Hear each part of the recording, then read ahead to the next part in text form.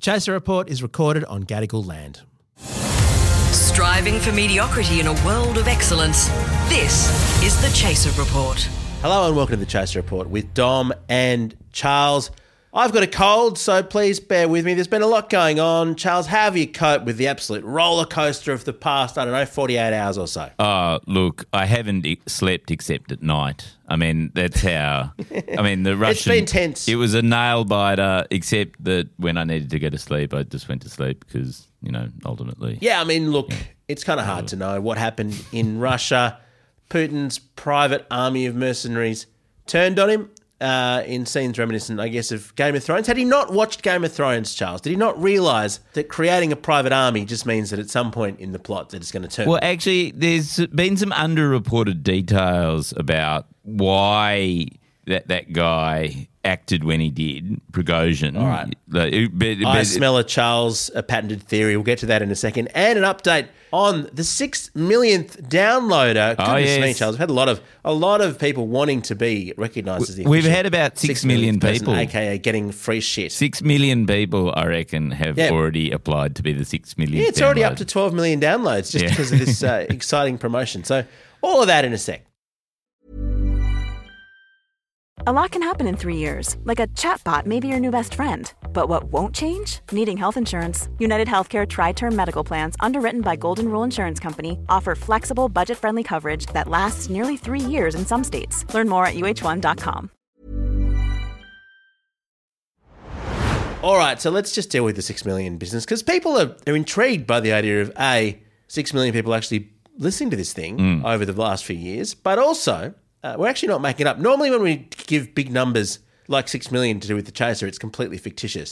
This is actually true. We have genuinely had 6 million downloads of the podcast, or almost. Yes. And we asked you to email podcast@chaser.com.au and explain why you should be recognised as the 6 millionth, because there's no other way to tell other than just making it up. So the thing that I'd say is when you listen to this explanation of the people who've applied to be the 6 millionth downloader, can you not tell any advertisers or other people what I'm about to tell you, okay? We'll just keep it between ourselves, right? Yeah, keep it secret. Which is pretty much every single person who's applied goes, well, the reason why I should be the 6 millionth downloader is because I download it twice on my phone using different apps. I download it once on my computer and I download it, 3 times on my work computer or something. And so I have a feeling that we might only have about 3 people listening to it, but they downloaded it 6 million times across various different devices. As long as they're listening to it each time, that's okay, isn't it? People on Netflix rewatch comedy specials 10 times. Yes, that's what's happening. Yes, people are listening. They're not just downloading it and then not listening to it. They're downloading it and then religiously listening to it 8 times. Every time. Each day. But Charles, to be fair to us, the fact that anyone bothers to do that to this podcast is probably the most flattering thing I've ever heard, that people help us defraud the numbers. They must genuinely like what we're doing. Or want us to get in trouble. Or they can't be bothered turning off all the auto download features. They set it up years ago, and it's just like whatever, who cares? And they can't, they can't be bothered putting in the effect. But the other really interesting detail is, I think 100% of people. So we offered to give people an avocado pull toy. Like whoever won the 6 millionth download was going to get an avocado pull toy. The least wanted Chaser merch in terms of sales, but giving it away for free, I would have thought we'd have huge interest, Charles. So what has been remarkable is the number of people who have emailed going, look, I don't really want an avocado pull toy, but can I have something else from the Chaser shop instead? If only you'd done a tiny bit of market research, Charles. I think next time you ponder launching a product, maybe just ask on the podcast, is this concept a terrible one? Well, I just think you misunderstand the whole point of this promotion. The point of this promotion wasn't to celebrate 6 million downloads. It was to get rid of another avocado pull toy. And the fact that none of you wanted, that is a low blow. We can't even give them away. As someone who, hypothetically, as a part owner of this business, could have taken one for free, I haven't.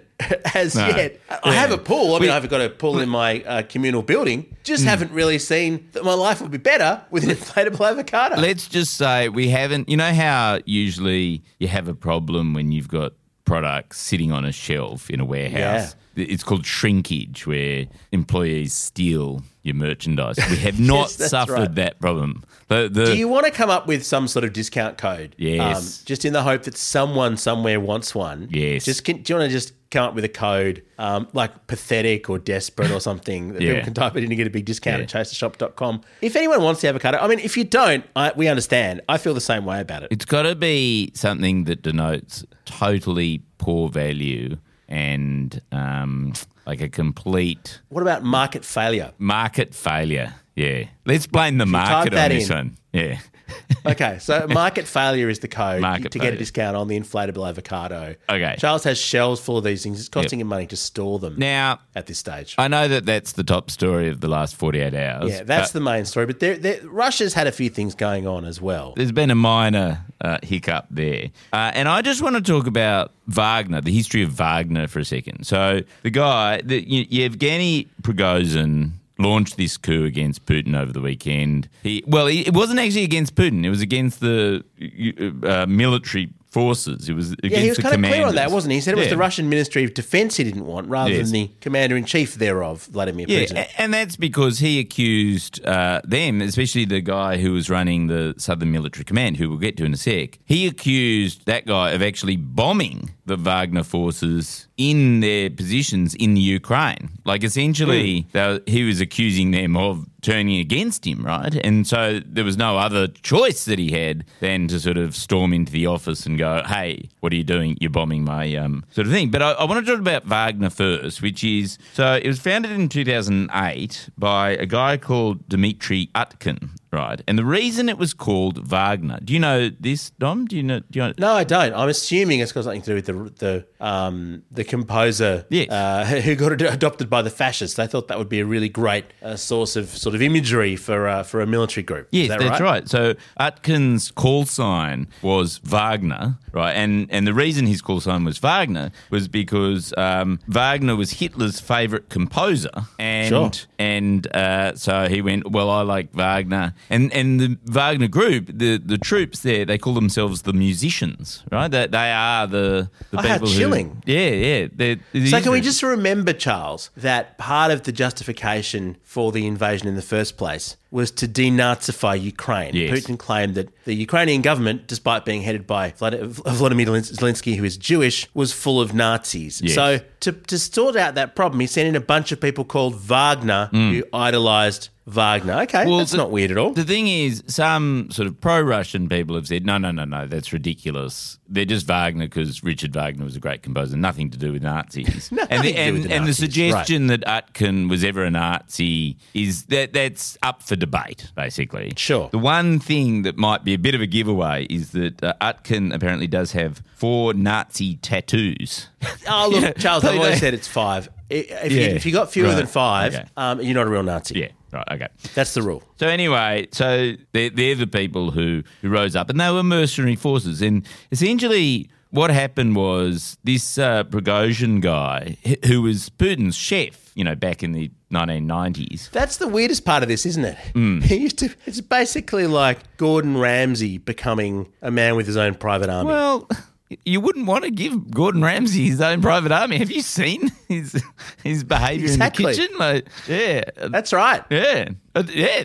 Okay. He'd turn on you. Yes, he would. He would ultimately turn on you and call you a fucking fucker. The thing that is sort of a little bit underreported about this whole thing is everyone's going, why did he do it? Why did Prigozhin turn against the military forces at this case? He'd just taken out, so in terms of Ukraine was going really badly, and the Wagner forces were brought in because the conventional Russian military wasn't doing very well. Wagner had already done lots of clean-up jobs for Putin over the years militarily. They'd essentially taken over most of the Russian operations in Africa. They'd also done a few in places like Mali, yeah. Yeah, but also, places around Eastern Europe, they'd sort of done a few sort of dodge things. And war crimes, I think, is what you're referring to. And so back in 2014, when Russia first invaded Crimea, they needed a way to hold that space with a bit of plausible deniability that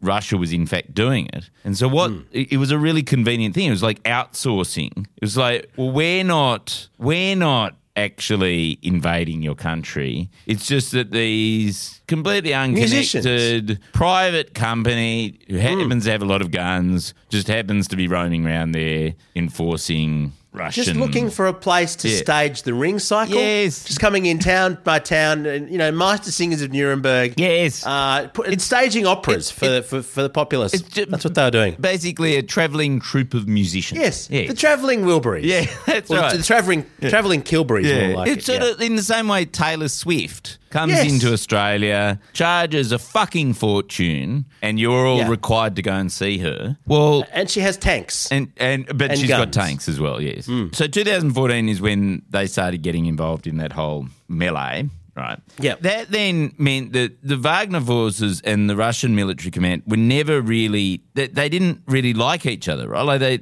it was sort of a bit like office politics, which is so they brought in this external consultant who then sticks around for years and years and years and has the sort of they're the PWC. Yes. They're the PWC of the Russian military. Yes, that's right. And they get all the boss character, Putin, gives them all the good staplers and office stationery and whenever there's post-it notes to go around, they get all the yellow ones. And isn't it also true that a lot of the Wagner mercenaries are taken directly from prisons in Russia? Well, so basically yes. the deal is you can stay in this miserable soul-destroying prison or you can go out and kill. And presumably if you've got convicted murderers, they've got some skills in that area already. And it's just a much better deal going and raping and pillaging and looting in places like Ukraine rather than having to stay in a Russian prison. I mean, I think I would even take that up as an offer. this is one of the funny things, right, which is not very funny, which is that Prigozhin himself spent 10 years in jail in the early 1990s, and apparently quite enjoyed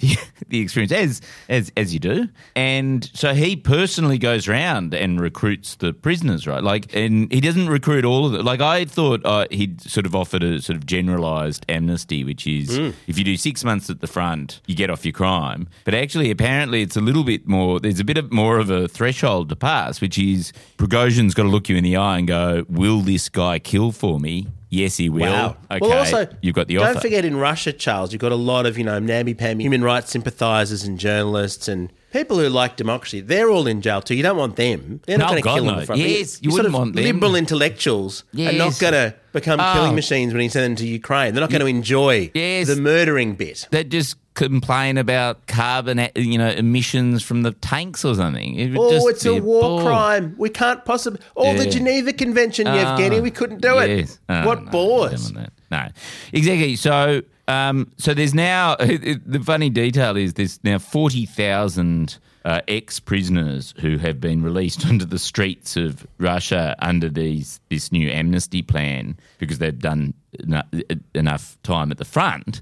One of whom, as he was heading home after the Battle of Bakhmut, on about Thursday of last week, he had been in jail for murder. He'd been pardoned. He was coming back from the front, and so he was facing a life of no more murdering, basically. And so what he did is, on the train coming home, he went on a rampage and stabbed 25 people, killing 3 of them. The images are, this is just about 24 hours before the coup happened. I haven't seen this. Wow. And it was unbelievable. Like the amount of blood that comes from stabbing 25 people is just remarkable. It's like the sheets on the beds, because they're all in these sort of bunk bed things, were just red. It was just unbelievable. So it's worth noting that some of the people who are in Russian prisons actually need to stay there. Yes. Like, it's actually, as much as you joke about the human rights sympathisers, and there are plenty of those, I'm sure, in labour camps and stuff, keep the murderers in prison is generally a pretty good rule for a civilised society. Well, I think one of the things that Putin has been contending with is that by prioritising the Wagner forces, you are actually unleashing a whole lot of really quite dangerous people onto the streets, and there is a growing problem in that thing. Anyway, get to Friday. Why did Prigozhin move against the Russian military forces then, right? Why was it then and not a week later or a week later? So there's two things. There's two theories. First one, Wagner forces had just very successfully taken the town of Bakhmut. It was the big offensive that Russia had to do. They took 8 months to do it, but they finally did it. And it was the Wagner forces who did that, right? And so they were very victorious, but they then very quickly handed it all over to the Russian military command because Prigozhin didn't want to be stuck then having to defend this city that they just caught. Such a bore having to administer a country rather than just storm it and break it. Yeah, having done that, the Southern military commander went, okay, that means we don't really need Wagner anymore because they've done the hard task and we're now in charge. So, and he convinced Putin to come up with a decree that meant that all private military contractors had to fold themselves in and contract themselves to the Russian military and be under Russian military command from July the 1st, i.e. in a week's time, right? So suddenly the head of Wagner, Prigozhin, was going to be under the command of Colonel General Sergei Kozlovlev, who he hated, who since May he's been going on social media saying these guys are absolute fucking morons. We took Bakhmut. He can't even, command a stapler, right? So he absolutely hates these guys. And suddenly Putin had said, oh, no, Wagner's going to be dissolved and instead you're going to come in under the command of this guy. So, if you... I suppose what I'm saying is you can read this as, oh, this was a move against Putin. Oh, this was some sort of big strategic coup. Or you could say that this was basic office politics 101. Yes, that makes plenty of sense. It's just like, if PwC had been told you've got to all be hired by the public service. Yes. No one wants to become a public servant. No. Charles, you shouldn't make someone become a public servant, but particularly as, by all reports, the Russian military are absolutely hopeless. They're untrained, old guys who've been called out of retirement involuntarily and don't want to be there, whereas your mercenaries would be loving every single day they're not in a Russian prison. Yes, that's right. Yeah, I mean, imagine if you're a high-flyer PwC tax partner and a government decree came down that you had to go and, become a public service fat cat. You wouldn't like that. You'd march on Canberra. And the whole thing is that everyone's going, oh, he must be a strategic genius because he went into Rostov, like this Prigozhin, went into Rostov and basically took the entire military headquarters really easily, right? And they gave all the mercenaries food. Did you see this? All the locals were like, "Oh my god, competent people! Here, have a sandwich." Yeah, but you got to realise they did it on a Friday afternoon. Everyone was out of the office down at the pub. Like literally, they were all having vodkas. It was all they were all vodka. Classic Russian vulnerability. They'd put on their out of office, for the weekend on their email. So they probably already knew. They probably emailed ahead, going, "Oh, by the way, we're going to pop in and have a little conversation," which is what Prigozhin. Now, I'm murdering a beer, not a civilian. Yeah, that's right. And so, at one level, you can say, "Oh, this Wagner guy, he's amazing. Like, he just took 2 cities. He took the entire... There's only 5 military districts in Russia. He took... Yes, and he knocked one of them out. Made it apparently halfway to Moscow. He took out what is widely considered the most competent of the 5 military districts. Right? Hey, it's Ryan Reynolds, and I'm here with Keith, co-star of my upcoming film, If, only in theaters May 17th. Do you want to tell people the big news? All right, I'll do it. Sign up now and you'll get unlimited for $15 a month and 6 months of Paramount Plus Essential Plan on us. MintMobile.com/switch. Upfront payment of $45 equivalent to $15 per month. Unlimited over 40 gigabytes per month. Face lower speeds. Videos at 480p. Active Mint customers by 531.24 get 6 months of Paramount Plus Essential Plan. Auto renews after 6 months. Offer ends May 31st, 2024. Separate Paramount Plus registration required. Terms and conditions apply if rated PG. The Chaser Report. News you can't trust. The other criticism is why, if he was going to head to Moscow, why did he start 1,200 fucking kilometres south of Moscow? Why would you take out Rostov? Why wouldn't you go a little bit further north and then launch your invasion from there? This is my second theory, right, which is that I think, and this is just a theory, I think that they thought that Putin and Medvedev, who's the second in charge in Russia, would both be in St. Petersburg, much closer on that weekend, because in St. Petersburg on that weekend is the ceremony of the Red Sails, right, which is this huge Russian ceremony, a fucking amazing. You know how Sydney Harbour does, New Year's Eve and they have a few fireworks and they look amazing, right? Think of that, but done by a nuclear superpower, right? Like Are you saying are the sails red because they released a murderer and the sails used to be white? That's right. So many people have turned red? Yeah. No. It sounds like that's the way Russia works these days. You should look up the ceremony of the red sails. It's amazing. Right. These yachts, these old style, like Captain Cook style boats. Oh, wow. With sails, elaborate sails, go out in the harbour there in St. Petersburg, and they've got fully red sails. They look incredible, and then all these fireworks come up. And so Putin goes down there every year. He's an old St. Petersburg guy. Like the whole gang who took over Russia back in 2000 from St. Petersburg. So I remember. So Prigozhin probably thought, well, they'll definitely be at the ceremony of the red sails. We'll just be able to nab them there, capture them. We can take Russia, one fell swoop, boom. And instead, I mean, that's interesting theory, Charles. But let me pose an alternative. Yeah. If you have a tech support contract, Yes. with somebody, and Yes. it's about to expire, let's say on the 1st of July. oh yes, Isn't it an amazing thing to just come in, do a whole bunch of tech support, and then say, look, you can take this over if you want to? Wasn't this a display of how good their troops were, and basically saying, don't disband us, we're the only effective power in the region? So they get half the way to, it's basically, it's a sales pitch. Yes. You get half the way to Moscow. Yes. The Russian army's useless, they couldn't stop us. We Yes. knocked them over in no time. Yes. Are you sure you want to cancel the contract? yes. But then Putin did cancel the contract. Has he cancelled it though fully? Like, what's the latest? Because Well, Prigozhin's gone off to Belarus, which is a puppet state. Yeah, so but- he's not really going. I mean, is Wagner just going to sneak their way back in the next few weeks? Well, or are they done? I'm pretty sure they're done, Dom. Like, you can't move against Putin and then have Putin call you a traitor live on TV and pull that back. That's not. That's like. That's like, I don't know. I'm trying to think of the analogy here.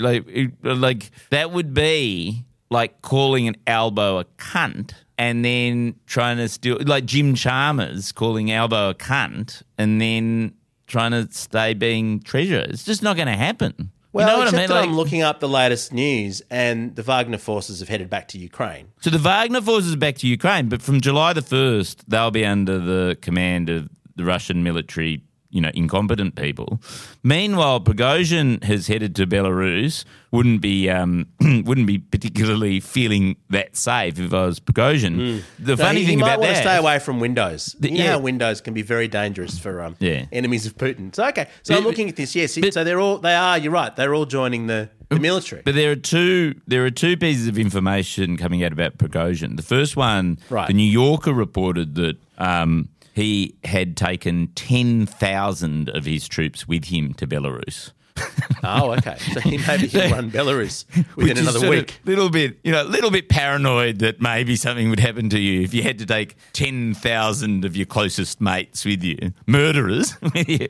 Well, it is the one place you wouldn't want. Like, it's the one place you'd know you're definitely not safe from Putin, right? Like, as a third-party country. Yeah, but then It's- but Prigozhin and the what's his name, Lukashenko, they're mates. So actually, Oh, thank God they're all mates. yeah. So I think I don't think he'll necessarily be murdered immediately. I mean, Putin has a history of allowing things to quieten down and then murdering people. Like, I just think his next birthday cake will have polonium in it. That's all. exactly.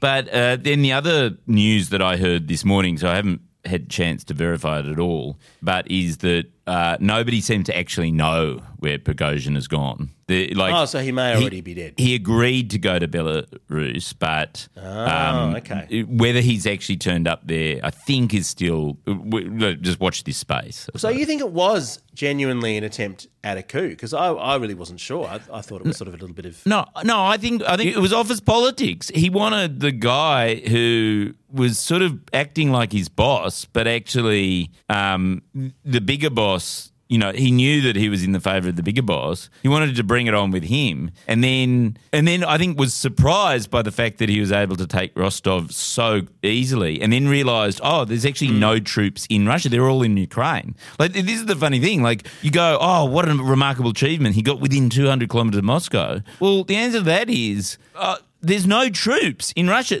All the Russian troops are in the Ukraine. So Moscow is essentially undefended. Like, if you saw what was happening, so So Putin ordered blockades to be set up around Moscow. Like, it was a genuine sort of security situation.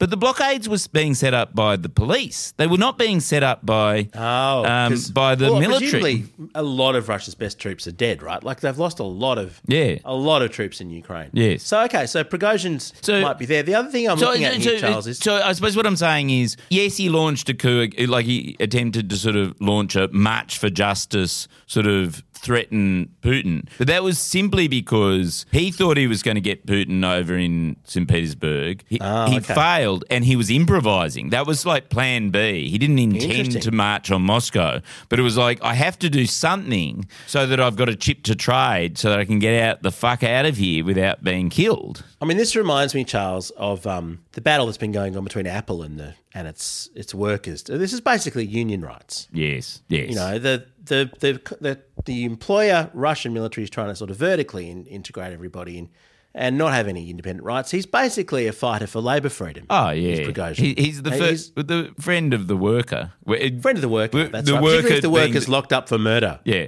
He's on their side. When your work is murdering, he's on your side. He's the union boss of the murderers. The other thing that people are noting, bearing in mind that we don't know if he's still alive, is that because if you look at Belarus on the map, because it's to the north of Ukraine, there's a suggestion that there might be another offensive involving him from the north. So thereby, who knows what will happen? But I guess we'll find out if he's an enemy of the state or not. I even saw a suggestion that maybe the trade was actually, well, why don't you go to Belarus and then just murder Lukashenko and take over as president of Belarus? Like that's a good deal. If you want to run a country, run that country, not this one. Yeah, that's not a bad. And then Ukraine's got enemies on both sides. But I don't think Putin rewards traitors like that. I don't think. And also, why would you launch it took 8 months to take the regional town of Bakhmut, which is a significant town, but it's like taking, I don't know, Goulburn or Geelong or something in Australia. Geelong, let's say Geelong, because if you try to take Geelong, you'd get some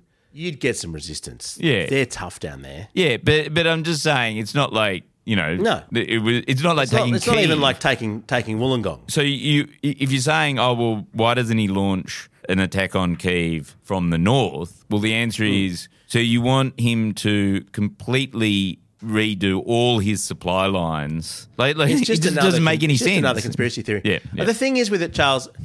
This has yet again shown how shithouse Russia's army is. This is the thing. We all, for so many years, were in terror of the great Russian army with its ruthless, relentless sort of march. Yes. That's not it at all. Even if it had any capabilities, they've left a lot of them disabled or dead in Ukraine. I mean, this is a shadow. Putin looks even weaker now, doesn't he, than he did at the start of this particular misadventure. Oh, yeah. No, there's two losers out of this. First one is Putin. Second one is China.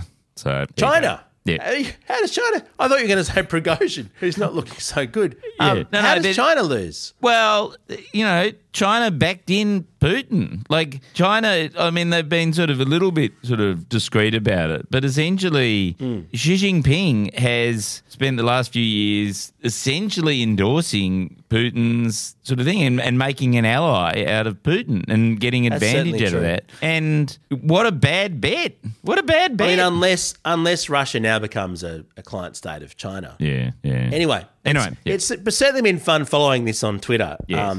Because any sense that it's a reliable news source now has been completely destroyed. Oh, no, yeah. Well, every single person who might know what they're talking about just gets immediately swamped by an army of blue-tick idiots. I don't know what you did over the weekend, but I spent most of my time setting up accounts that sounded plausibly Russian-sounding, buying a blue tick and then getting to the top of everyone's feed. Amazing. Yeah, it's great fun. Yeah, it's free speech in action. Yeah, exactly. Such a great way to know what's going on. Well, thank you for explaining all that, Charles. I now feel that I know more or that I'm completely wrong. I don't know which it is. I suppose time will tell. Although I will say, if you haven't listened to the submarine episode, as macabre and sad as the whole thing is, yes, you weren't wrong. You weren't wrong. I'm going to say, it's not often that I say this of you, Charles, but on this occasion, tragic, awful occasion of hubris being visited with the terrible result, you weren't wrong. So I'll give you credit.